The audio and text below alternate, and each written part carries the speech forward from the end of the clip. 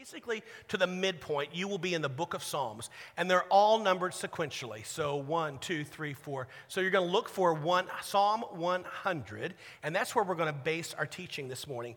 If you don't have a Bible, if you don't have an app on your phone, you can look at the screen behind me, and we'll cover that as well. But anyone who's using your Bible, when you've got it, say there.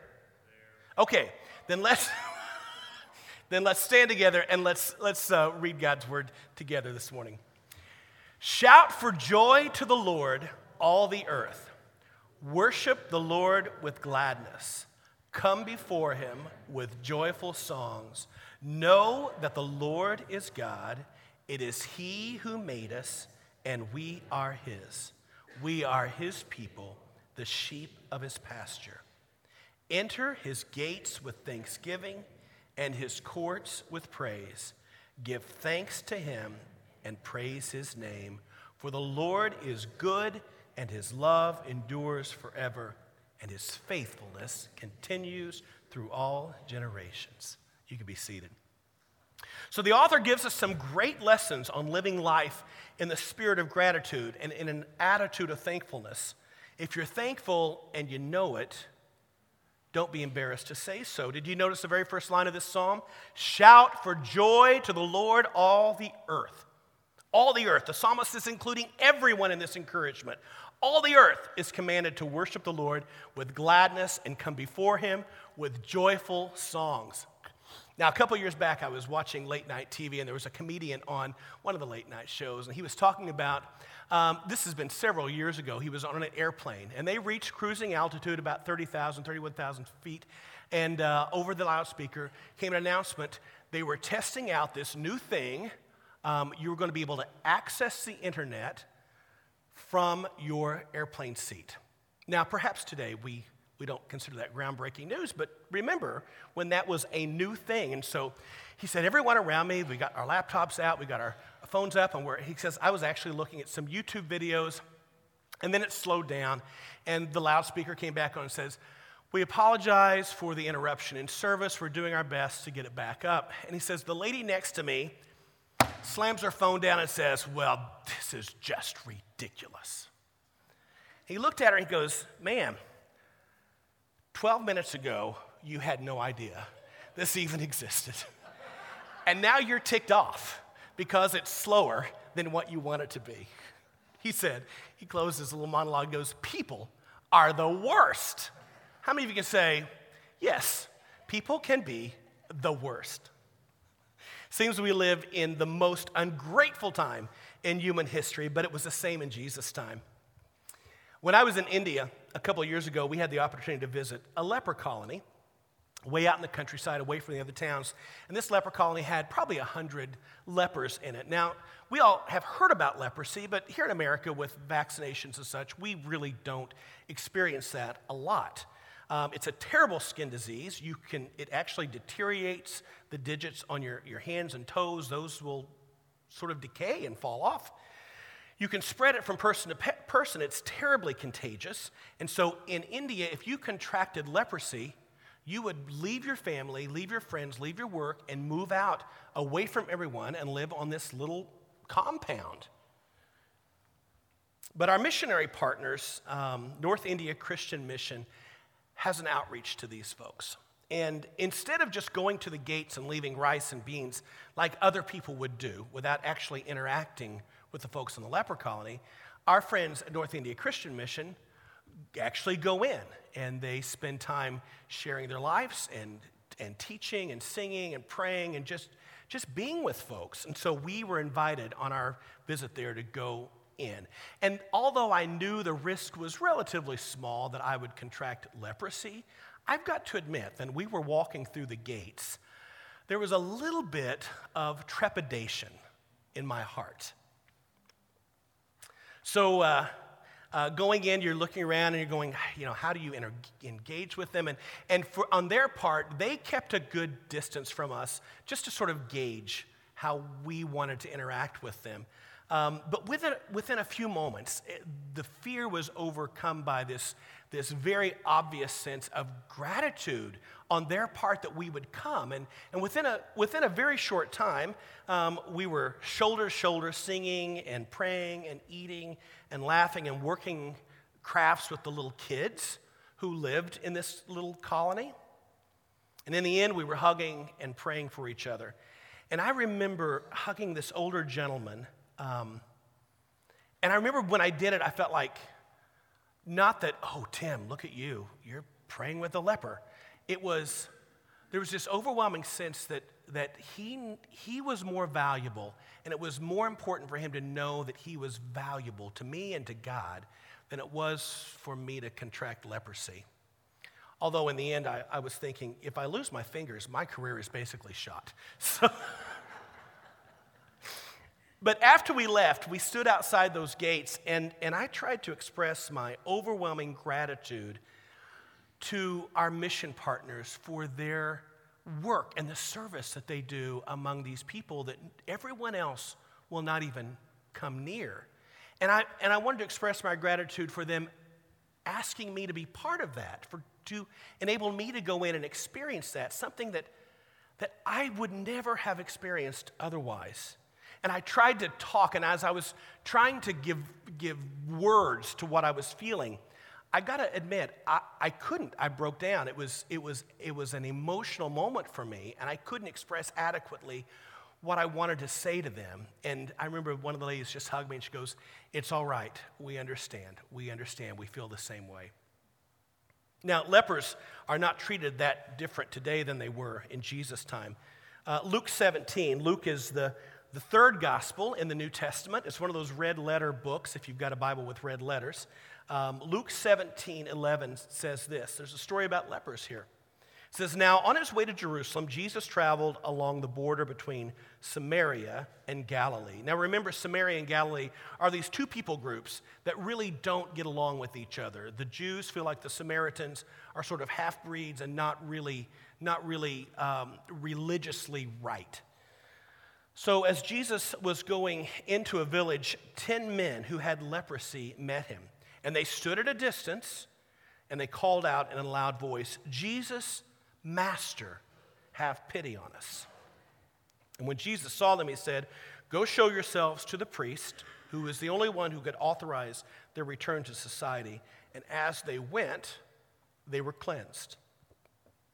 Verse 15 says, "One of them, when he saw he was healed, came back, praising God in a loud voice." "Shout for joy," the psalmist said. He threw himself at Jesus' feet and thanked him. And he was a Samaritan. Now, this story is a little bit about the fact that God shows grace and mercy and compassion on people sometimes that we don't think deserve grace, mercy, and compassion. But it's also a story about recognizing what we have to be grateful for. Now, anyone who's heard a doctor say it's in remission or the test came back clean knows what these 10 lepers must have felt. And 9 of them went on eagerly to see the priest, and I can't blame them.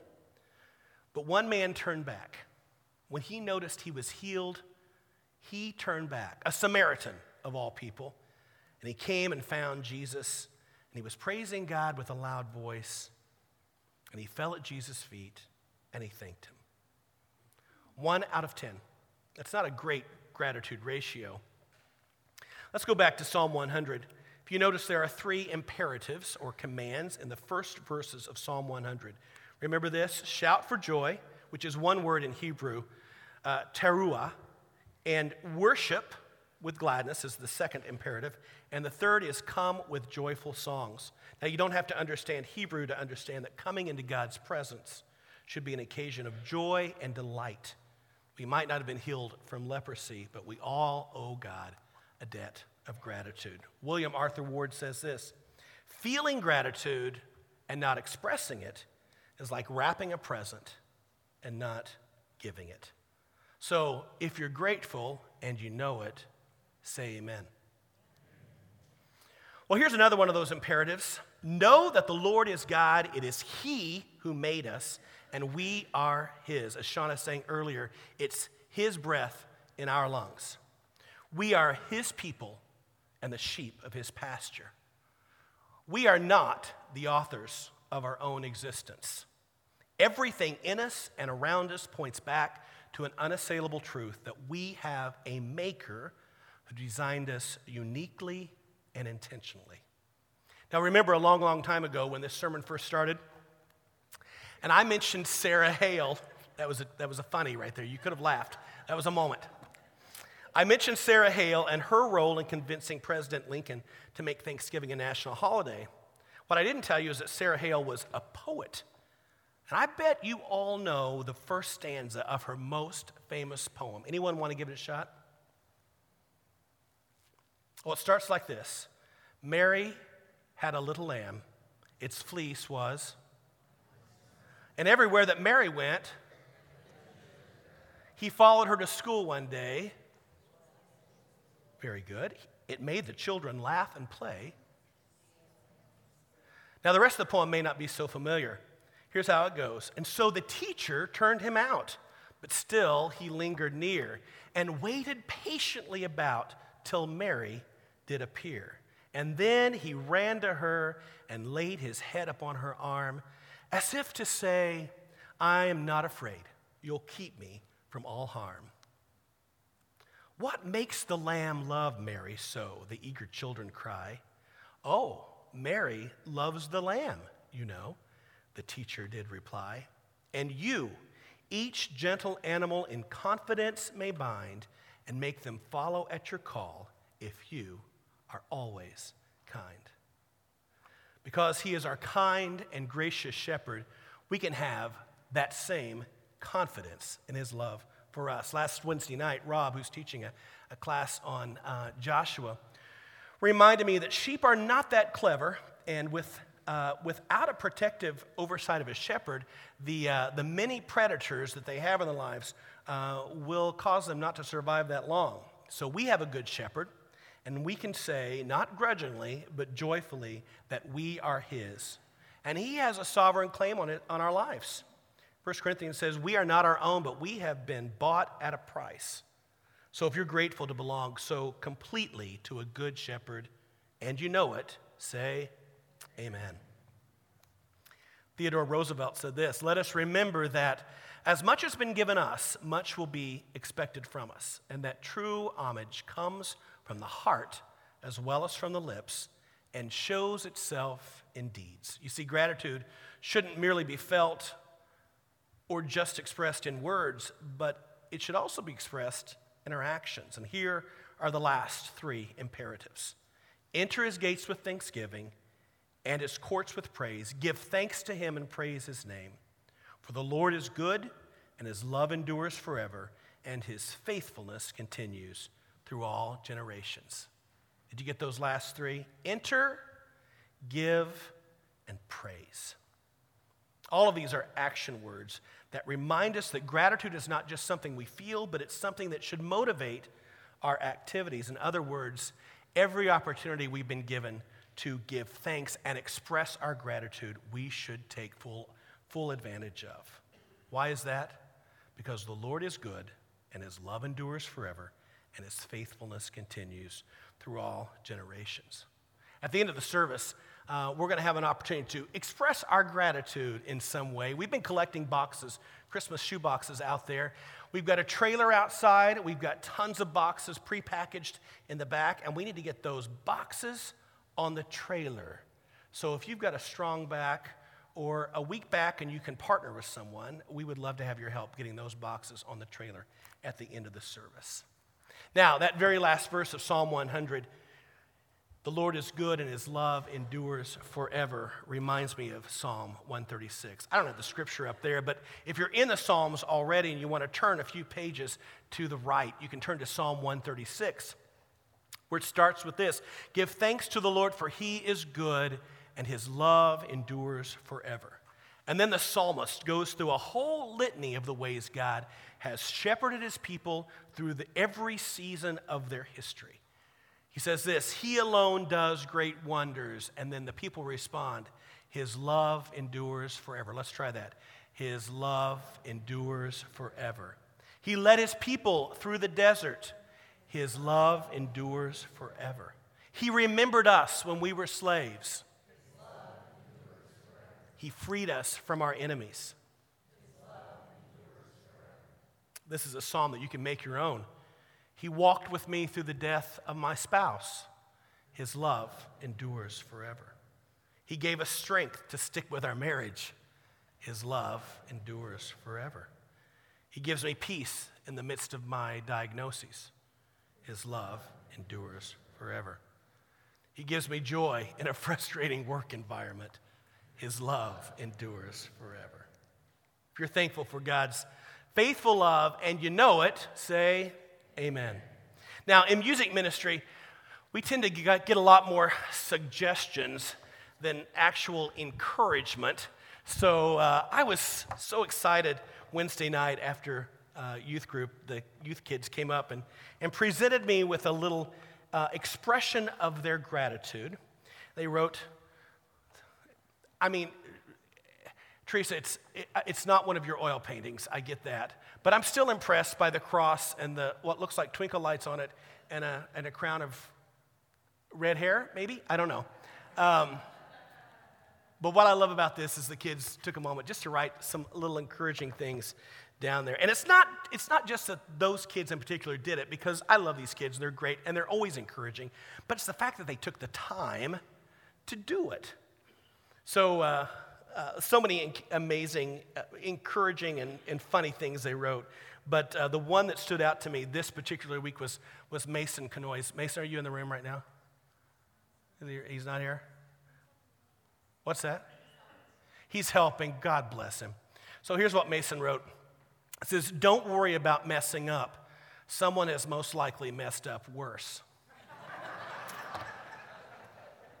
Sort of a backhanded encouragement if I ever heard one. But I love that. He forgives me when I mess up. His love endures forever. So the last sort of encouragement I want to give you this morning is this. If you're thankful and you know it, let someone else know. Time and time again in his letter, Paul begins and ends with a word of thanks to God for the people God is using in his life to encourage him and to build the church. Philippians 1:3-5 is a verse we used this morning before the service started with the team of volunteers who serve this church so well. Here's what Paul writes. He says, "I thank my God every time I remember you. In all my prayers for all of you, I always pray with joy because of your partnership in the gospel from the first day until now." So I want to pose a very simple challenge for you this morning. This week, I want you to take about 5 minutes, and you can do this individually, you can do this with your kids, with your family, and I want you to write a short note of appreciation to someone. It doesn't need to be long. In fact, the longer it gets, the weirder it sometimes feels. So a short little thing that says, "I thank God because you ... We've even got some thank you cards here on the front of the stage. I wish they had little turkeys or pumpkins on them. They don't. But they're perfect size to write a little note of thanks to someone in your life who has done something meaningful or has given themselves in some meaningful way to you. Dietrich Bonhoeffer, the German theologian who was imprisoned and ultimately killed for his resistance to the Nazis in Germany, wrote this: "In normal life, we hardly realize how much more we receive than we give. And life cannot be rich without such gratitude. It is so easy to overestimate the importance of our own achievements compared with what we owe to the help of others." So if you're grateful to the people God has surrounded you with, let them know.